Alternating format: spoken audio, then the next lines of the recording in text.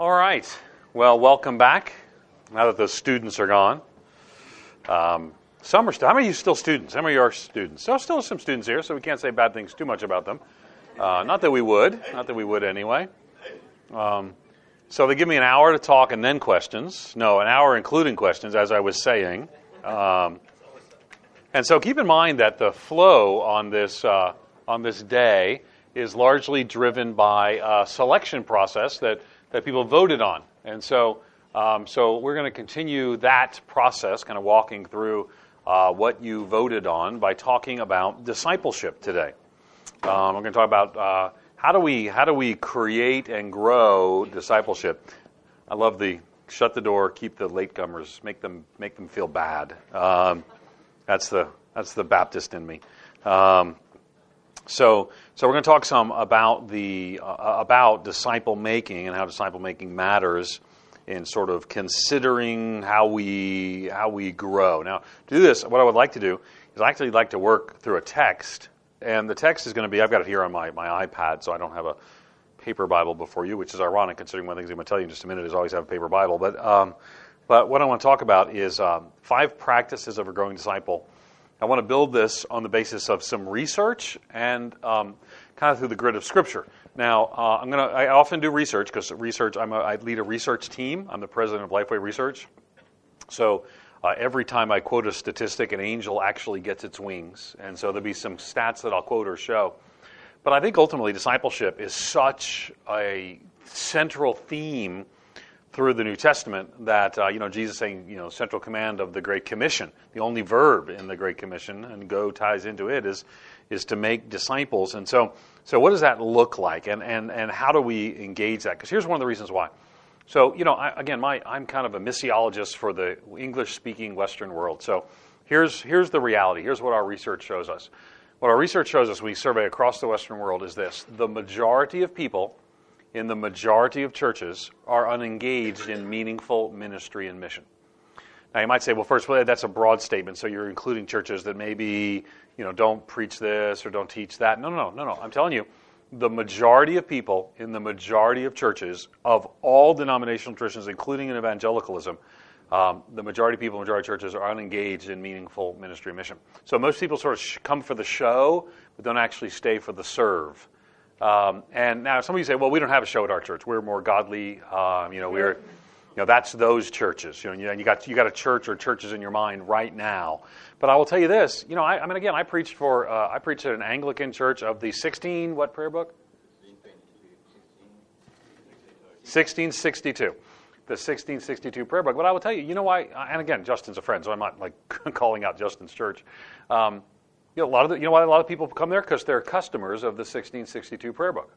And I can go down the road and a lot of people who are customers of the big band, big light show smoke machine service down the road. But in both cases, when you average it out, the majority of people in the majority of churches are unengaged in meaningful ministry and mission. And what's the issue is that people aren't engaged in mission because people haven't been discipled. People aren't engaged in mission because people haven't been discipled. And so what I want to talk about is 5 practices of a growing disciple and why they matter. Why? At the end of the day, what I want to do is I want you to help your congregation. You're either pastors or leaders, and I don't think you probably were just walking by on a beautiful morning and said, oh, there's a conference, let me go there. You're pastors or leaders, and so how do you help your church move people from being passive spectators to actively be active participants in the mission of God? And I want to use the passage here to walk through it is Philippians chapter 2, beginning of verse 12, going to verse 15. I'm going to use the HCSB translation. Any of you use the HCSB? A couple of you, several of you. Okay. And so I'm going to use the HCSB. Here's what it says. It says, so then, my dear friends, just as you've always obeyed, not only in my presence, but now even more in my absence, work out your own salvation with fear and trembling, for it's God who's working in you, enabling you both to desire and to work out His good purpose. Do everything without grumbling and arguing, so that you may be blameless and pure, children of God, who are faultless in a crooked and perverted generation, among whom you shine like stars in the world. And so what I want to talk about here is 5 things that sort of come from this that I hope we'll find helpful. Number 1 on our outline is the need for persistent faithfulness.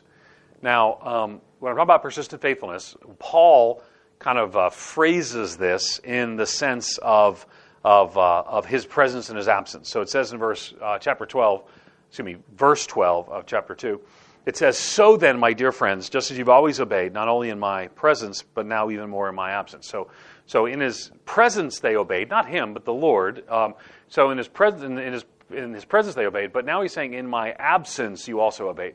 And I will tell you that shows a mark of persistent personal faithfulness, that is evident in the lives of the disciples. And what we have found is that persistent personal faithfulness is key if you're going to raise up disciples in your church or your ministry. So discipleship for us, right? So we're going to apply Paul's comments that in his presence and his absence, and we're going to apply that in the cycle of church life, which might be Sunday versus Monday through Saturday, right? So discipleship is not a Sunday practice, it's a daily process. Discipleship is not a Sunday practice, it's a daily process. As a matter of fact, why are you smirking? You should write that down. You're going to coach people. Should I tell them that? I'm going to tell you, Joel, did you not know that you needed to write that down? Because, I mean, really, that seemed pretty self-evident that you should write that down. Are you his friend? Yeah. Do you serve with him? Not anymore. Not anymore. Not that I'm over here on him now. Okay, all right. So I don't know. I don't like. Can you say that again? Did you get it? Oh, let me say it. Discipleship. Are you from Tasmania? No. Okay. Western Australia? Sorry. They tell me to say these things, like, make a joke about Tasmania. And then I'm like, what if that's like really a place that you shouldn't joke about? You did say that. You did say it was you liar. You cannot believe him at all. Anyway, so discipleship is not a Sunday practice. It's a daily process. You good, Joel? All right. But this is a really key thing, because pastors, how many of you are preaching pastors? You're preaching at some point. Okay, good. A bunch of you. Okay. So if you're a you guys got like uniforms. That is so cool. So if that is so awesome. They have uniforms. You guys have nothing, except you, sir, with the beard. You, sir, you stand above the rest of us. You're a godly man. You familiar with gospel bearded men? You need gospel. Go to the Gospel Bearded Men website. It's one of the best websites in the world. I'll tell you, a month ago I trimmed 10 centimeters. I was 10 centimeters longer here, and I trimmed back for you. Not for you personally, because you and I, we could have bended over a stogie somewhere. But anyway, so all right. So you guys are preaching. All right. So when you preach, here's the thing that I think is significant and helpful to know, is that most pastors, when polled, believe that the most important time for the spiritual growth and formation of their people is in their Sunday message. But statistically, it's actually not. The pastors think that it is, but statistically the most important time is actually an ongoing community conversation, typically in small groups, that has a more deeply impactful impact in discipleship. And furthermore, individual daily practices are much more important. So what I would say is this. I don't want you to not prepare your well, that's it, I'm done, I'm out. I'm going to get up now, we're going to press video, and someone's going to watch someone else preach. No, that's not it. But what I would say to you is this, is that knowing that isn't the most important thing you would therefore do is to get people to pick up their Bible on Monday when you're done on Sunday. So that's what you want. You want to proclaim the gospel, you want to teach the scriptures, but you want to help people be, Eugene Peterson has a phrase I really love about discipleship, is long obedience in the same direction. That's what you want to teach people, is long obedience in the same direction. I'm the father of 3 daughters, so you can pray for me. And I love my girls. But I will tell you that now that I have a 16-year-old, I have a 13-year-old, I have a 10-year-old, 10-year-old's with me, I'll tell you, the most important thing I know in the lives of my daughters is not that they think that our church is awesome, not that they think their dad's a good or a bad communicator. What most important to my daughters is that they pick up the Bible and they actually read it on their own. And when they do, in some sort of disciple-making way, that correlates with spiritual formation that is life-transforming. Now the challenge is this, is that that's kind of old school. So what I'm saying to you is consistency in the Bible. Statistically, right, we've done a statistical analysis of this. Consistency in the Bible is the number one correlative factor to every other area of spiritual growth. Now, let me show you let me show you a couple things off of a different presentation here that might be helpful. So we did research, and what we did is we studied 4,000 church-going Protestant attendees, and what we found was there were 8 attributes of discipleship that were evident, and for those of you who are stats nerds, these were statistically significant, correlated. They formed a scales, and the factors loaded. If that means anything to you, then you've taken stats, and if that was really boring, then you're normal. But these 8 things were attributes that were there. Now, what's interesting in this, and I don't want you to miss this, these 8 things, that Bible engagement was the number one statistically significant factor that correlated and sometimes predicted all the other things as well. So I was asked to speak, and I'm sort of a speaker, whatever I am, and I got asked to speak at this conference in D.C., our nation's capital, and while I was there, it was a conference called the Q Conference. I don't really know how that would equivalent in Australia, but it's sort of a mix of faith leaders and political leaders, or I should say governmental leaders, and and education leaders, and so it's not a distinctly Christian. Well, I don't know how to put it. I mean, I guess because Gabe Lyons puts it on, it's got a Christian focus, but they get really eclectic people to come speak. So there were 4 speakers. It's kind of like TED Talks where you have like 20 minutes and et cetera. Yeah, you did fix it. It's good. But so President Obama was one of the other speakers. So it was like it's an odd. This is not my normal venue. I'm not trying to well, look at that name he just dropped. No. I mean, I was like, really, seriously? But they asked me to talk about how, because the theme was for the common good, for the how do we work for the common good, and so they asked me to speak on how do we help Christians statistically. What's the statistical factor that is most effective at helping Christians to engage the hurting? Now you'll actually see that here under serving God and others, number 3. And so statistically, what correlates with serving God and others? And so the problem was the number one statistical correlation was to get them to read the Bible daily. So I get up at this avant-garde gathering of political leaders and I say, all right, here's the key. Get them to read the Bible every day.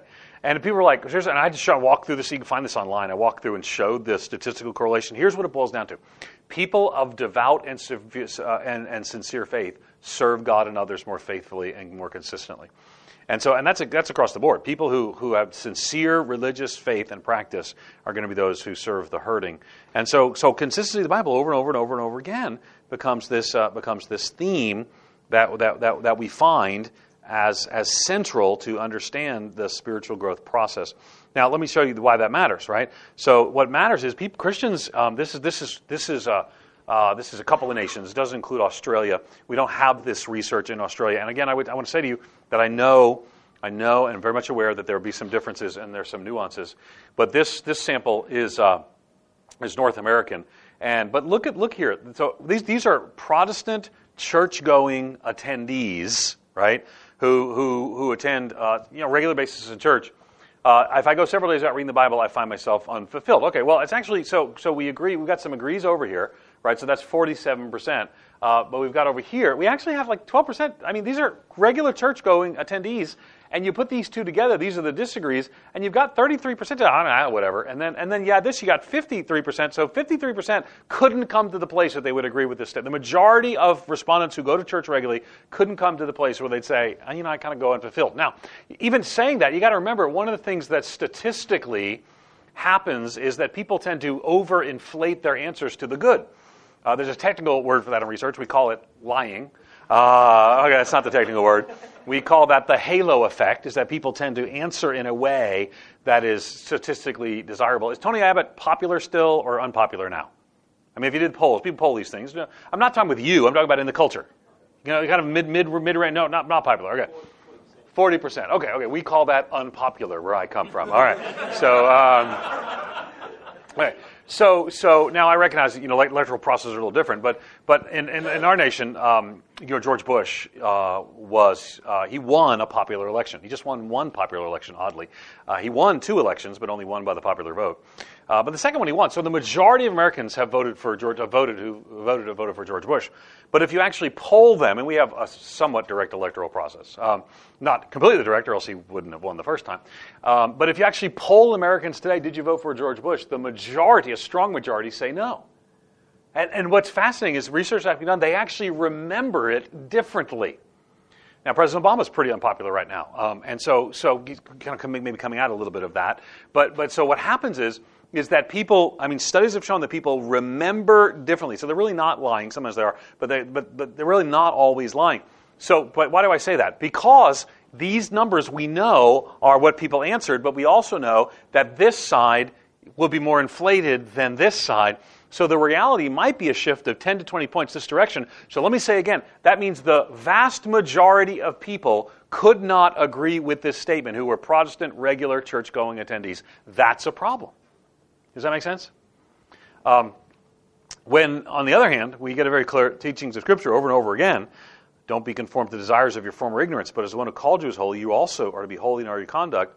For it is written, be holy because I am holy. Holiness, the sanctification comes when through spiritual disciplines we humbly receive the word implanted in our lives, and we grow accordingly. So that's the first thing I want you to see. The second thing I want you to see is the necessity of intentional effort. The necessity of intentional effort. In other words, there are things you need to do. Now, you say, well, that seems a little contrary to what you said earlier when you said the gospel is not you do, the gospel is Jesus did. But here's the thing. This is what the second part of verse 12 says. It says, work out your own salvation. Work out your own salvation. So you and I have a call to work out. Now notice it doesn't say work on your own salvation or work for your own salvation. That's a very, very important distinction in language and translation. Because, now, I'll tell you why it's important to me. So I grew up, I was telling Gary Millar. Do you say it Miller even though it's A-R? Yeah, okay, Gary Miller. I'm actually Irish with a Dutch last name. Seems a little weird, but my family's decidedly Irish. We come from Drogheda in a little fishing village in Ireland. And so we were catching up just a little bit with him. But, I grew up, I was Irish. We were Irish Catholic. That was kind of the law. And Irish Catholics are a couple of different things, at least in the States, a lot of Irish migration. So really, we weren't like involved Catholics, but the Catholic Church was the church we didn't go to on Sundays. If we were to go, that would be the one we go to. We just didn't go. But my grandmother was the one person who took her Catholicism seriously. And I remember about a few years ago, I was by her bedside as she died, and as she was dying, and then she died a few days after. And I remember her saying, and she said several things that were just hard for me to hear. Things like, I'm just trying to make sure I've done enough good before I die that balances out the bad, and those kind of things that she believed. She inherited both ethnically. It's a weird thing. It's an ethno-linguistic religious expression in Irish Catholicism. And so I just read the scriptures to her, and I read this, and I prayed with her, and I believed with her, and we prayed together. And but here's the deal. One of the things that my grandmother thought she had to work for her own salvation, and that ethno-linguistic religious expression where she came from, that's sort of what she learned and what believed. And so there's the thing. It's not just my grandmother. There's a whole world out there. Tim Keller, I've kind of got a bit of a man crush on Tim Keller. But Tim says it this way. He says, every religion in the world is, I obey, therefore I'm accepted. I follow the rules, God will accept me. Where Christianity is, I'm accepted, therefore I obey. And so that to me is fundamental and central to understanding what the gospel is and what it even means. And so, but here's the thing. My grandmother's no different than Baptists in the American South.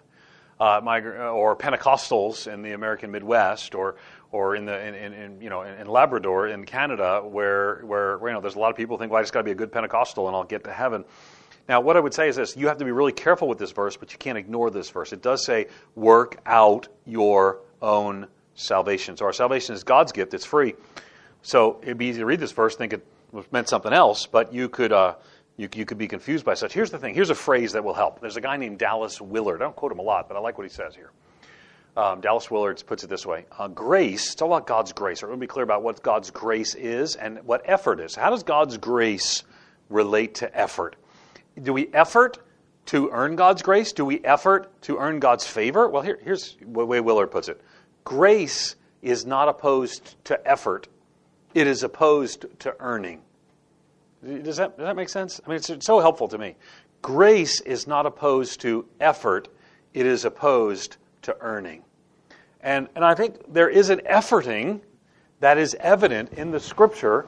Right? Think about Paul, Colossians 1, 28, 29. He says, we proclaim him, warning and teaching everyone with all wisdom, so we may present everyone mature in Christ. I labor for this, striving with his strength that works powerfully in me. I mean, those are efforting words, right? In 1 Corinthians 3:8, he says, I planted, Apollos watered, God gave the growth. There's a process of discipleship and an intentional effort that has to be made as we grow in our spiritual formation. Paul references his own work, and I want you to hear that if you're going to have a discipled congregation, you're going to effort to help grow them, and they're going to effort to grow as well. Now, how does that balance out? Well, let's take a look at number 3 on our outline today. Is radical reliance. So Paul is continuing his instruction here, right? And he says in this third part of verse 12, he says to work out your own salvation. You may have thought I left it out, but I want to do it next time. In the next section is with fear and trembling. Now, fear and trembling speak about that reverential awe of a holy and powerful God. And so with fear and with trembling, we work out. Now, why would there be with fear and trembling? Because it's a reliance on a holy God. It's not just us saying, let's just grow, let's just be better people, right? And see, this is so important, right? The gospel is not about turning over a new leaf, it's about receiving new life. But that new life actually has to be lived. Joel, you should write that down. The gospel is not about turning over a new leaf, it's about receiving new life, but that life actually has to be lived. You got to grow up in life. And then it says this, Paul goes on and says, for it's God who is working in you, enabling you both to desire and to work out his good purpose. So let's look at two things in here. So it's God working in you, enabling you to do two things, right? Enabling you both to desire. So if you want to grow, that's from God. And then it says to desire and to work out his good purpose. So if you even want to have spiritual growth, that's a gift from God. And if you're going to grow, that's a gift from God. But he's going to call you to work out your own salvation, to grow in this new life that you have, which is not news to us, right? Maybe sometimes, it depends upon your theological tradition. There's a whole lot of people in a theological tradition who think that what they got to do is try really hard, be really, grow, be good, whatever. And there's a whole lot of people who think, well, I just got to rest in who I am. The imperatives and the indicatives, who I am in Christ and what I should be doing. And I just think we have to have both. Right? Philippians 1:6 is a beautiful picture of that. It says, I am sure of this, that he who started a good work in you, God started it, he'll carry it on. He will carry it on till completion, until the day of Jesus Christ. So again, a lot of Christians can trust Jesus with their death. What I want you is to trust Jesus with growing in your new life. Now the danger here is this, is you can't and you don't want to, and sometimes people might just want to be like Jesus, but trying to become like Jesus outside of the power of Jesus dishonors Jesus. Say it again. Trying to become like Jesus outside the power of Jesus dishonors Jesus. And so even as we work out our own salvation to become more like Jesus, we do that in the power of Jesus. There's action on your part. There's efforting on your part. But the power comes from God. And so we see, and it has to be taken seriously. With fear and trembling, we work out our own salvation. So again, I quoted Philippians 1:6, here it is on the screen, that he who started a good work in you will carry it on to completion until the day of Christ Jesus. Number 4 is Christ-like transformation. Okay, you want to reflect the character of God in your life. You want to look like your Father. Discipleship leads you to looking more like a child of God. So verse 14 says this, do everything without grumbling and arguing. Okay, so that's good phrase in general. But then it says, why? So you may be blameless and pure, children of God. You're going to look like Jesus, children of God, who are faultless in a crooked and perverted generation. We live in a crooked and perverted generation. The Western context in which we live, every cultural indicator that Christians have historically cared about is moving in a different direction, with the exception of maybe one or two. Most of them are moving in a different direction than where we as Christians who hold historic or orthodox beliefs would want them to go. So the world is increasingly crooked and perverted. Perverted today means just sexual, but it's more than that. There's a perversion of the world that's around us. It's broken and lost. So we're to do everything grumbling and arguing, so you may be blameless and pure, children of God, looking like Jesus. Matter of fact, the grand purpose of discipleship, after bringing honor to God, we looked at that in verse 13, is to produce in us the character of Jesus. The first Christians at Antioch were called Christians. It was a term of derision, but their intent was evil, but they couldn't be more accurate. Discipleship is the process of making us look more and live more like Jesus, which was ultimately God's purpose from before time itself. Right? For those he foreknew, he also predestined to be conformed to the image of his Son, so that he would be the firstborn among many brothers. The firstborn among many brothers, so we might look like Jesus in our lives as we grow in discipleship with him. Now, I mentioned I have 3 daughters. What's awesome is the first one, Kristen. She's my 16-year-old. She looks like her mother, Donna, who's my wife, and so that's good for her. That's good for her because Donna's beautiful, and so Kristen looks like Donna. And so sometimes we call her Little Donna. She acts like Donna. She has the same personality, the whole 9 yards. My middle child, his name is Jacqueline, and she looks like me, which is a little tragic. If you slap a goatee on her, you'd think it's me. But she's sort of a female version of me, so that's, she's a pretty girl.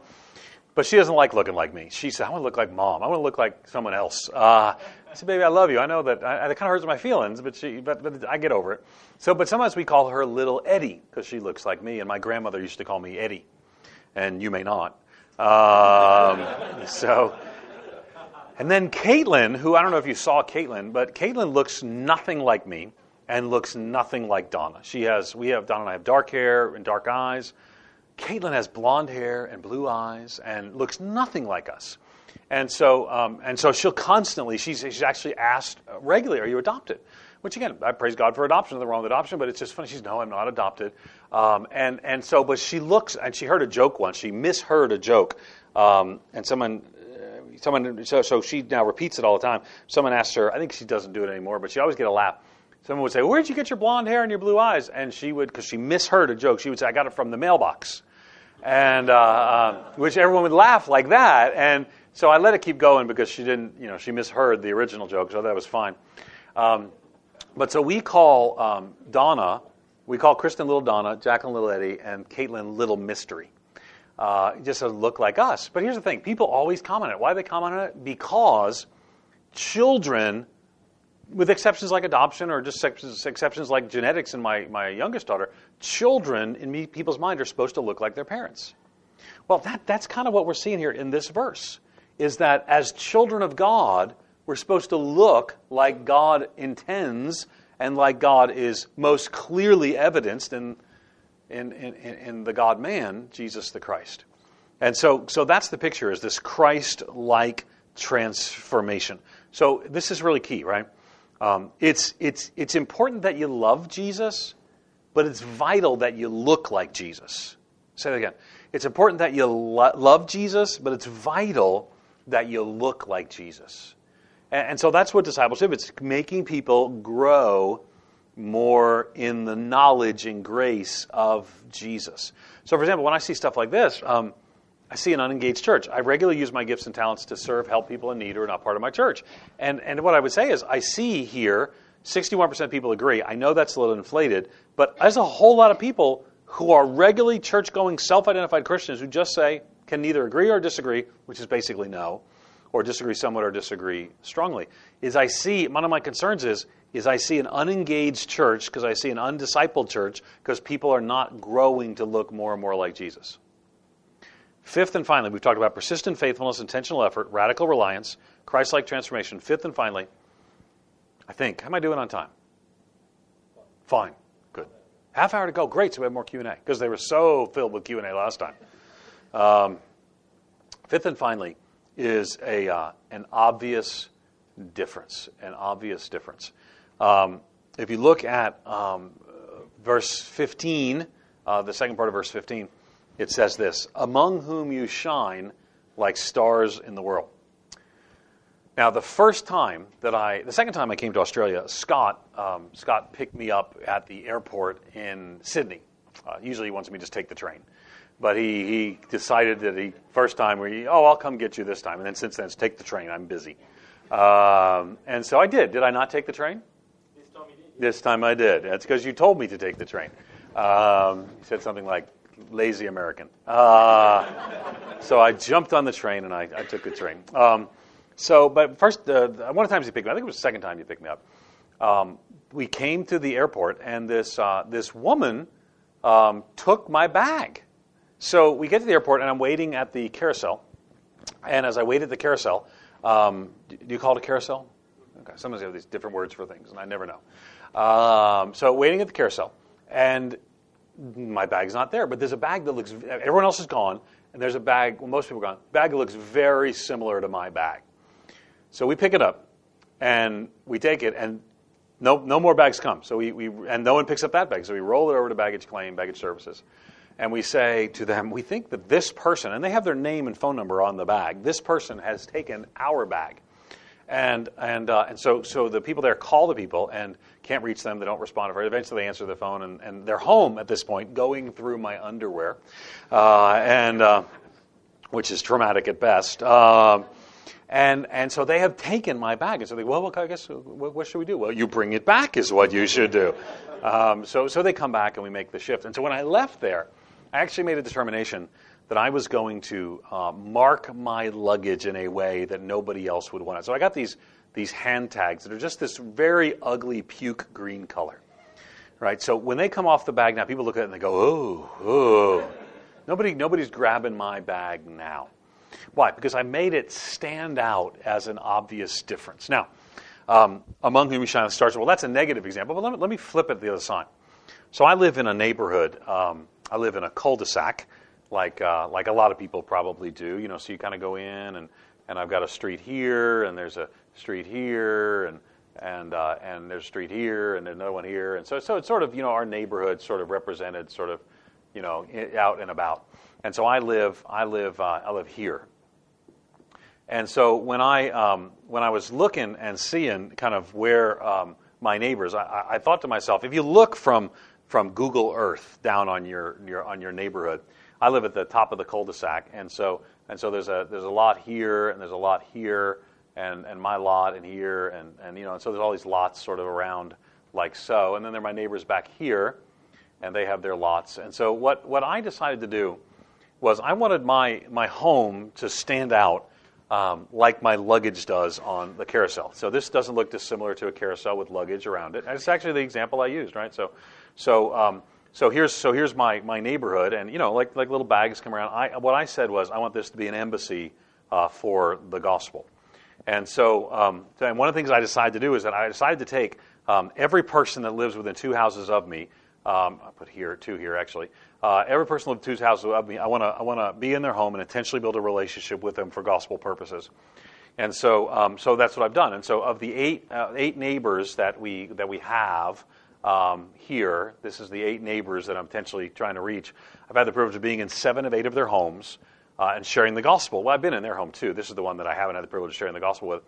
But I've been in 7, 8 of their homes and shared the gospel with them. Now, and I'm not just talking about like inviting them to church, but actually sit down, know them well enough, answered questions about the gospel. And it's been really neat because I've had the privilege of baptizing this family and baptizing this family. In my denominational tradition, someone's baptized after a statement of faith and conversion, a profession of faith. And so they're actually now part of our church family, key leaders in our church family. This family I've had the privilege of kind of talking to, but they don't like us. And so that hasn't worked out so well. So, and I actually wrote about them in Subversive Kingdom when they talk about turning the other cheek. So if you're interested, you can read their story. I don't say their names, but you can tell if you read it. But of those people, so this family here, I had the privilege of sharing the gospel with, and they even came to our church. He grew up in a context, in a European context, where he had never been to church. And so when we were studying the Bible, I said, turn to Matthew 4:11. He would say, all right, who's Matthew, and why are there numbers after his name? And so, but now they actually, our church, they came to our church, and our church was too much for them. We're a contemporary church, and so, et cetera. So they're in a gospel teaching Methodist church now. He's professed Christ since then, and so real encouraged. And like I said, I've had the privilege of leading to Christ and baptizing others. As a matter of fact, in our group that meets in our home from our neighborhood, we have about 8 families, and 4 of them have actually come to Christ and been baptized, and now are meeting weekly here. And some of them, for example, these folks right here, the Lesters, they come. They've been there the last 2 weeks. I'm not sure if they were there Sunday, but I'm consistently sharing the gospel with them. We're kind of praying and hoping that they'll trust Christ. Others have actually. She's very clear. She's not interested, partly because of our stand on some issues related to biblical morality. And that's the most common reason people decide not to come and connect to our church today. And so that would certainly be the case with her. And this family kind of lukewarm towards any kind of faith conversation. Now, my point is this: is that my desire was that looking down on Google Earth like a luggage standing out on a carousel, we have agents of God's mission who are in this community, right? So now the 3 of us here are seeking to evangelize the rest of us here. So we actually coordinate our actions and our activities at times. There's actually another family lives over here, but then another down here. But here's what I don't want you to miss is that part of what discipleship means is that there needs to be an obvious difference, and people should be able to identify there's something different about those people who live in that house. And might I also say, if you're a pastor and a church leader, don't drive past your neighbors to do ministry for the gospel. Neighbor is both a noun and a verb. You are a neighbor, but you neighbor. And what I would say is if you haven't intentionally strategized to reach your neighbors, I think you can't stand before your church and tell them to do that. When you haven't done that, you can't lead what you don't live. And so help them to do that. But my point is this: is I want to, and I'm not saying I'm a perfect example by any stretch of the means. I'm trying to give an example of where I've imperfectly but sought to engage my communities. Why? Because I want to stand out as different in my neighborhood. So when someone moves in the neighborhood, we bring them cookies. When there's a block party, I don't know if you call it a block party here, but we close off the streets and we have a party once a year. Our home hosts that. And so we do that. Why? Because we want to shine like stars in the world. We want to be about this gospel work like stars in the world. Now, this is the kind of stuff that requires you some self-denial, and if we're going to have this obvious difference, people have to have a change in their lives. And so let's take a look, right? So here's another stat, right? In the past 6 months, how many times have you personally done any of the following? Made a decision to obey and follow God with an awareness that choosing His way might be costly to you in some way, not even a big way. The most common answer is 0. The second most common answer is 1. And if in 6 months there's not decisions you are making that have no cost in your life, then perhaps your understanding of discipleship is pretty cheap. And I guess I'm a believer in costly discipleship. It probably started because when I was 15, I was a new believer, and I was being discipled by a guy who didn't know anything about what he was doing, nor did I. But he was the youth pastor, not the youth pastor, he was the volunteer youth leader at a small church plant, a small Anglican church plant where I had come to Christ in. And he came to me and said, well, we're going to be the youth group. It was like 2 of us. And I said, what should we do? He said, well, we should probably get a book on discipleship or something, because I heard the pastor talk about discipleship. So we went and got a book on discipleship. And there's only one book on discipleship that was in the shelf, I guess we looked at. And so the first book I read on discipleship when I was 15 was called The Cost of Discipleship by Dietrich Bonhoeffer. And kind of a light read for sure. And I didn't know any better. I'm like 15 years old. I think the second book I read was If God Loves Me, Why Can't I Get My Locker Open? And it was right after The Cost of Discipleship by Bonhoeffer. But I would just say that there needs to be an obvious difference. An obvious difference comes when people are changed and denying themselves and are ultimately a royal priesthood, a holy nation, a people for His possession. And again, they proclaim the praises of the one who's called you out of darkness into his marvelous light. Becoming different doesn't happen by accident. All the world is calling us to look similar, but the gospel is calling us to look different, and we are different as a result of discipleship. Now, let me come back to show you this graph real quickly, and then I will just open it for questions. So, one of the things we did in this research project, we did this transformational discipleship research. In 3 languages, English, Spanish, and French. And because our desire was to help people to grow as disciples. And one of the things we do at our church is we actually measure these attributes of discipleship. And once a year we go through and do a spiritual formation survey of our congregation, and people get back their results. They kind of look like this. And they kind of see their individual results, and then it has some next steps for them to take on this spiritual journey. So, for example, if their serving on another score was 3.5, we'd say it's important to know how you engage in service, and here are your lowest scores, and here are your consistent positive responses, and then what should you do about this? And in our case, group leaders can actually read the results of the group, and the church can read the whole thing, and then we have suggestions of next step actually to take for obeying God and denying self. And actually, this is what the report looks like, the group. So a group leader or a church leader as a whole can look at this and say, we got to do better at sharing. This one would say, so sharing Christ and being unashamed are key issues for them. The doctrinal positions, in case you're wondering, are just standard evangelical doctrinal positions. If you hold general evangelical doctrinal positions, which you'd be surprised to find out how many evangelicals actually don't, you'd find this here. And then detailed responses for each question or each focal area, things of that sort. Anyway, so I want to open up to your questions, and I'll leave the screen here in case I want to pull up other data to show you. But the theme has been disciple making. But I want to say to you earlier that if you were we were just starting off the day and you weren't sure if you should or could ask a question about the mission theme that I laid out, I'll open that up to you as well, and we'll just take questions until we are. You got a mic right there. Until Scott gives us the signal, or else he gives us a signal to move on. So good. Who might have a question for what we covered either this morning or a little later this morning? Yeah, we got one over here, and we'll head over to you with the mic. Excellent. If you wouldn't mind, introduce yourself, say your name, and maybe your church, or if you're a student, tell me that, or if you're serving in a church. Yeah, sure. My name's Scott from Central Presbyterian Church in Ipswich. Great. Are you the pastor? I am. Awesome. Good deal. In Ipswich. In Ipswich. Ipswich. Yeah, Okay. Yeah, center of the universe. Yeah. Center of the universe. I like a man who's subtle about where he lives. Yeah. But can I just go back to something you mentioned earlier, your 6 marks Yeah. for the church? Yeah. Can you just run Sure. through those? Sure.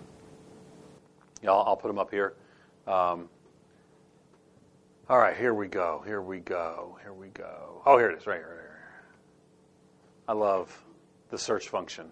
I do a seminar on kind of church change and innovation, and in there, and I wrote an article in here, and I talk about ecclesiology. I'm very concerned about ecclesiology. And in there, I talk about some marks. Come on, we can find it. I'm flipping through very fast, and I'm stalling while I talk. Here we go. So these are the what I describe as the marks, the essentials that have to be in a church.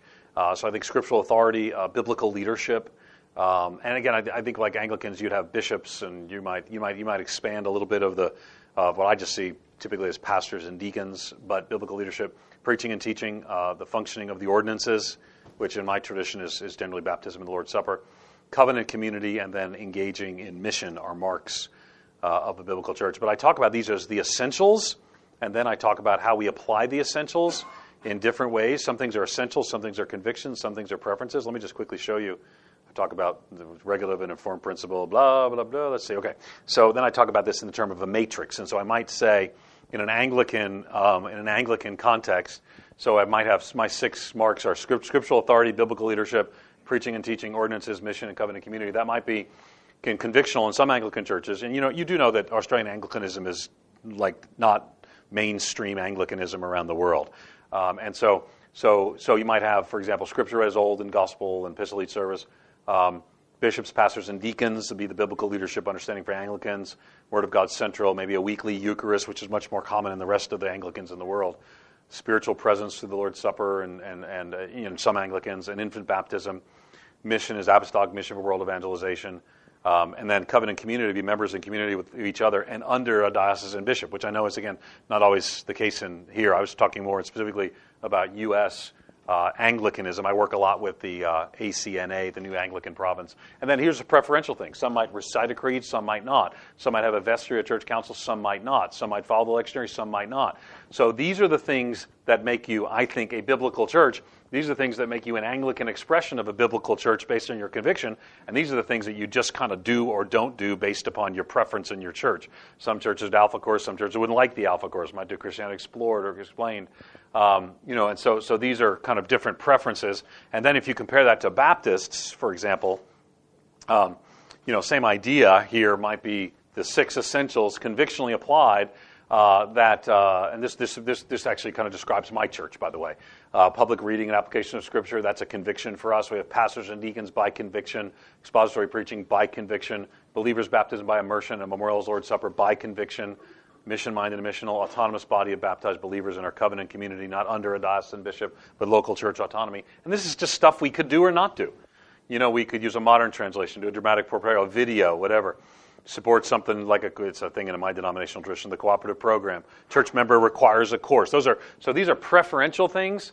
These are things that, depending on what you believe, you could end up in a different denomination. Presbyterians will hold a different view than Baptists will or than Anglicans will on some of these things as well. So those are the 6 marks and kind of fleshed out. Way more answer to your question than you wanted, but that's the joys of having the laptop right here. And we talked some about the danger of innovating the essentials, right? If you take an essential value and you make an inappropriate innovation or an appropriate innovation, you end up problematic. This is a whole other seminar, though. A whole other seminar for another day, and you don't get that seminar until I come back and stay for a month, and we spend a little time together every day. Yes, ma'am, in the back. My name is Sally. Hi, Sally. Christ Community Church. Mm-hmm. Good deal. What do you do at Christ Community Church? I'm just part of the congregation, but I'm also a student here. Sweetness. All right, good deal. I'm just asking, as far as I can understand, the American church has more people who aren't actually born-again believers than the Australian church. So do you think that has an impact on the stats that you're giving us? Because I think that would make a difference in the Australian culture. Yeah, no question. Which is kind of a key theme. I hope you heard me saying each day over and over again is that these are going to be different, and I hope that more and more people in the Australian context will do the kind of research that answers some of these questions. Now, I think it's a little bit. One of the things that I think is important to remember is that there is a very clear sense that the Australian church is going through some shifts right now. You don't use the term mainline, but mainline Protestantism is what we generally call old line Protestantism. So Uniting Church, you're here from the Uniting Church. Anglican churches maybe outside of the kind of this evangelical subset of Anglicans in Australia. And so really what I want to encourage you to look at, there's a couple of helpful books that I think will help on this. One of them is Stuart Piggin's book. It's called Spirit, Word, and World, Evangelical Christianity in Australia. Is because now the growing Catholics are the largest segment, but not the largest practicers. So there are disproportionately born again in the U.S. This is actually a Canadian sample as well, but the U.S. sample tends to weight everything else because it's such a big country. But when we break down the Canadian sample by the U.S. sample, the practicers of religion are not that different. And so Australia is a compressed by about 3 or 4% more down from where Canada is. And so we would expect sort of similar numbers between the two. I can actually show you the Canadian numbers that I think you'd find. I'll just do it real quickly. I think you'd find pretty fascinating. If anything, it is a lower percentage of practice and belief than the U.S. numbers. The U.S. is disproportionately, in the English-speaking Western world, disproportionately holds a higher religiosity, we say, in statistics. But it's important to note that that's not the most evangelical country in the world. Guatemala now is the most evangelical country in the world, 56% self-identified. Well, depending on what survey you use. But here's the Canadian numbers compared to the U.S. numbers on the questions we just looked at. So you can see the shift is pretty substantive to the negative when we look to the Canadian numbers. So the born-againers, which I don't like to use, but you get my point. The born-againers make it look better than it probably is in Australia. So it's probably statistically more of an uphill challenge than in the Australian context. If you just look at Bible reading, for example, these are churchgoers. These are not random Canadians or random Americans. These are churchgoers. And so, in Canada, the most common answer to a actual regular Protestant churchgoer is I never read the Bible. Rarely or never read the Bible. And how often do I study it? I rarely or never study the Bible. And so the numbers are pretty. This is just Canada. This is the white is just Canada, and you can go on and on and on. I mean, it's challenging. I'd love to one day. We do research in Australia. Love to, but we you have to have funders and partners. But one day I would love to ask some of these questions in Australia. For example, for a regular church-going attender in the past 6 months, how many times have you personally done any of the following? Share with someone how to become a Christian. The most common answer is no, 0, 78%. I want to meet the person who's shared 16 plus people in the last 6 months. I think that'd be kind of awesome. But there's pretty low engagement, and so anyway, I answer long questions. I should answer more briefly, but I get kind of excited, and so thank you for your kindness. Nobody else has said it was a helpful answer. Yeah, did you get that down when you wrote that down? Okay, good. This is the write down guy. You talked about people's personal engagement with the Bible as being kind of a key factor in them not only growing as a Christian but being engaged in meaningful ministry and mission. And every factor, yeah. Every factor. Yeah. So, what are some things that we can do to cultivate that as a culture in our churches, help people do that individually? It's great question. For a guy not writing down some of the key stuff, that is a great question. What's your name again? Is it Lee? Joel, Lee, very similar. They both include letters from the alphabet. By the way, the funniest thing, my daughter, she just, she's American like me, but I spell my name, Stetzer. And so when I'm here, of course, I say Zed, and she corrects me in front of her. It's like, so we'll be at a restaurant, I'll be Stetzer, and she says, it's Z. Like, baby, no, it's Zed here. And so she's like, it can't be Zed. What does that even mean? So I haven't yet had the privilege of taking her through anthropology and cross-cultural communication as an 11-year-old, blonde-haired, blue-eyed, Swedish-looking child. So if Bible engagement is the number one factor that leads to all the others, I'll tell you what I did. What we did at our church is we did a Bible engagement campaign. So you remember Jason here, Jason and Elizabeth and the white kids. They're all families, the white family, which is always awkward when we say, okay, all the white kids, come on. But anyway, but that's their name. So it's like, what do we do with this, right? So, so it's literally been awkward. So, but this is Caitlin's best friend, actually. So Caitlin's best friend is the white kids, and so Jason and Elizabeth, I had the privilege of praying with and baptizing and discipling. And so Jason and Bruce, who also go to our group that I had the privilege of baptizing, seeing him trust Christ, lead he and Beth to Christ, and seeing him. I'm discipling those two men.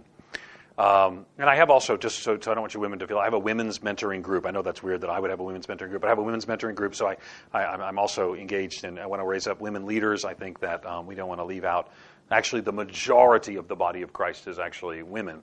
And so very thankful. So I lead a women's mentoring group. If you're interested, you could Google my name about how I created a women's mentoring group, why I think it matters. But I'm discipling these two men, and Jason is one of them. So with Jason, new believer, never read the Bible much before. And so I know that if I can just get him reading the scriptures, he'll see life change all over. And so the first thing is we go get a Bible, which is the funniest thing, because like he picked out the Apologetics Study Bible. And okay, it's not my choice, but okay. So he gets the Apologetics Study Bible, which now has turned him into very funny at like small groups. So he'd be like reading, and so he's kind of like, we're saying, well, let's look at, whatever passage, Exodus, whatever. And so he'll go like this and say, well, that's a key theme that's throughout the entire Old Testament about God saving his people. I'm like, okay, Jason, I have the study Bible. I know what you're reading at the bottom of the study Bible. But Elizabeth came to me and said the most important thing that's led to his life change in every other area is he's reading the Bible, and daily, she said. And so for me, I know if I can get Jason reading the Bible daily. Now, Bruce isn't a reader. He doesn't like to read. He can read. He reads fine. But, he's post-literate in some ways. We live in a post-literate culture. And so for him, I said, well, why don't we have you start out in audio? And now he's moved to more reading. I don't think reading is discipleship. I think you can be in an oral culture, But I think that since God has chosen His Word to be written down in words, that we do a service to people when we help them to engage the written Word, not just the heard Word. Though I'm for that too, so you can listen to podcasts, teaching, all that sort of stuff. But so in both their cases, I know that if I disciple them, so we did that individually. So here's how we did it congregationally. We did a Bible reading campaign. So we did a Bible reading campaign. We did Read the Bible for Life by George Guthrie. And so we asked everyone to make a commitment, and we started by reading through the New Testament, which doesn't seem like a lot, because a lot of people want to start reading through the Old Testament.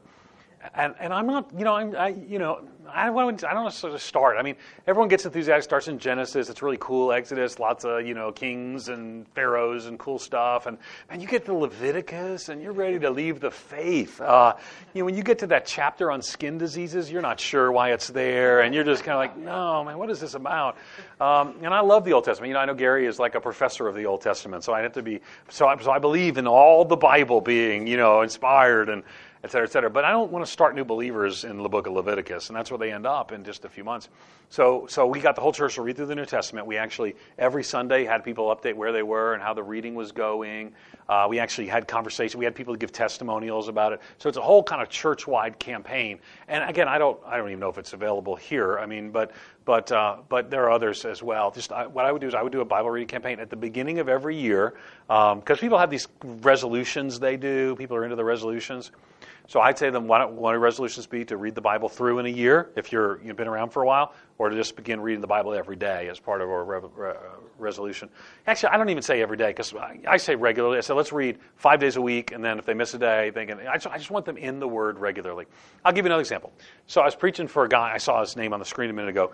James McDonald's a pastor in the States, and so James was out, and so I was filling in for James, preaching at his church one Sunday. And when you preach for some people, it's funny, because when I preached at Saddleback, and I hope I can say this without like you guys saying, "Oh, name dropping." These are just friends. So I preach at Saddleback, and it's like, here's your theme: just preach on whatever you want. And when you preach for like John Piper, it's an interrogation on what you're going to preach, and so it was interesting. So John's like, "Okay, you got to do this." But when I was preaching for James one Sunday, I think I sent the message ahead of time anyway, but he said to me, "Here's just one thing I want to say to you. I would like you to say to people to actually open their Bible." Might I borrow your Bible for a second? This looks like you've actually used this one. Let's see the verses you highlighted so we know the sins you're struggling with. The Lord will help you with that one, brother, right there. And so what he says is just make sure you tell people to open their Bibles, because we want people to bring paper Bibles to church. And then what he said, which was the most interesting to me, he said to make sure, I'm not going to write in your Bible, but he said to make sure you say to them, now circle this part or underline this part. And I said, well, that's pretty fascinating, because a lot of people in my church would turn on their Bible, like they press a button and pull up the electronics. He says, no, I want people to get used to having their Bible open and their pen in hand, so that on Monday they'll continue to do what they were doing on Sunday. And I will tell you, I came back from the church that day and changed our approach to our church. I said to people, I'm not banning electronic devices. I'm not a Luddite who says you can't have these things. But I said, listen, I want to ask you to bring your paper Bible. I told our staff, I don't want you reading from your electronic Bibles when you're preaching or you teach, or our worship leader will read Scripture.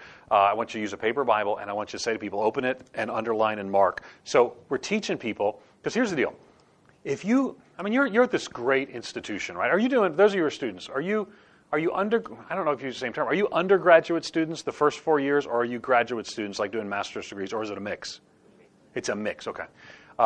When you go to a school like QTC, and you take Greek, I'm guessing, and you take Hebrew, and those of you who went to other schools as well, just because we're at QTC, I'm referring to it here, is you learn some things that you can actually undermine your congregation with. When you get up with your Bible and you say, the original language says this, and the translators kind of miss this, and you're constantly correcting the translation and teaching people that you have some sort of secret knowledge that they can never have, what you're teaching people is that the Bible they have is unreliable and they shouldn't engage it without your guidance. And when you teach people that, you disempower their own spiritual formation and growth. You tell your people to open their Bible, read their Bible, and be changed by their Bible. Because in doing so, that's part of central to how they're going to be discipled. Good. So again, long answer. Sorry. Others? We got another one? Yes, ma'am. Claire Smith. We're from Salvo's in Gympie. And say the name of the town again? Gympie, 2.5 hours north of here. Gympie? Lovely country town. It's called Gympie. Yeah. Oh, really? It's called Gympie? Because that's a person who, like, limps. We don't even use that word. That's an offensive word. It really is. You can't say someone's gimpy. It's like, saying they're... Anyway, so you're from Gympie. It's a gold rush town. It's a gold rush town. Okay, so you're from Gympie, and you said you're from Salvies? Salvo's. No, Salvos. But I'm fascinated by everything is shortened here. You can't even say Salvation Army because I'm too tired. I'm in a rush. It's Salvos. I love that. Okay, go ahead. The public love. Yeah. Okay. Good. Okay. You actually answered part of my question, because we've been church pastors for over 20 years and found it very difficult to get people to read the Bible. Yeah. And I mean, I've grown up with a real love of the Bible and especially the Old Testament, and so we've sort of preached through the Bible and done overviews of all the books and done sermons as well, but still it never seems to have worked. And for 20 years we've sort of been frustrated with people not appreciating the wealth and that there is in God's Word. So thanks for that today. There's a bit of an idea of how to start. Yeah, and I would be correct. 20 years is good, and I'm not going to stand up for you and say, oh, well, here's the one trick that'll change 20 years of challenge. It's going to be 20 more years of challenge. But what I would say is people don't do what you expect, they do what you inspect. So get them together to do something. And do it in community, do it in groups. Matter of fact, there's a study that I'm not showing you because Scott would only let me have a few topics, and I never liked him. But let me show you real quickly just a quick study that might be helpful. Let's see, because one of the things that we find is that groups make such a huge difference. Now, of course, this goes, Salvation Army has historically had group cells, connections, things of that sort. By the way, I'm interested. When I put up the essentials and I included the ordinances, did you want to stand up and say, but not in the Salvation Army? Yeah. The Salvation Army historically doesn't do baptism and Lord's Supper and so people always ask me, well, why do you put that? And I would say, well, I don't agree with them, but I think they love Jesus and they're doing good stuff. So take a look at this, though. Compare when groups and not groups. Look at this difference right here. If I go several days without reading the Bible, I find myself unfulfilled, which is the same question that you saw earlier, right? And so look at the difference. It's double if you're in a group versus not being in a group. So being in a group correlates with your own personal Bible engagement. Okay? And so it's fascinating to see that life together really matters. Life together really does matter. Good. Thank you. Thank you for being here. Good.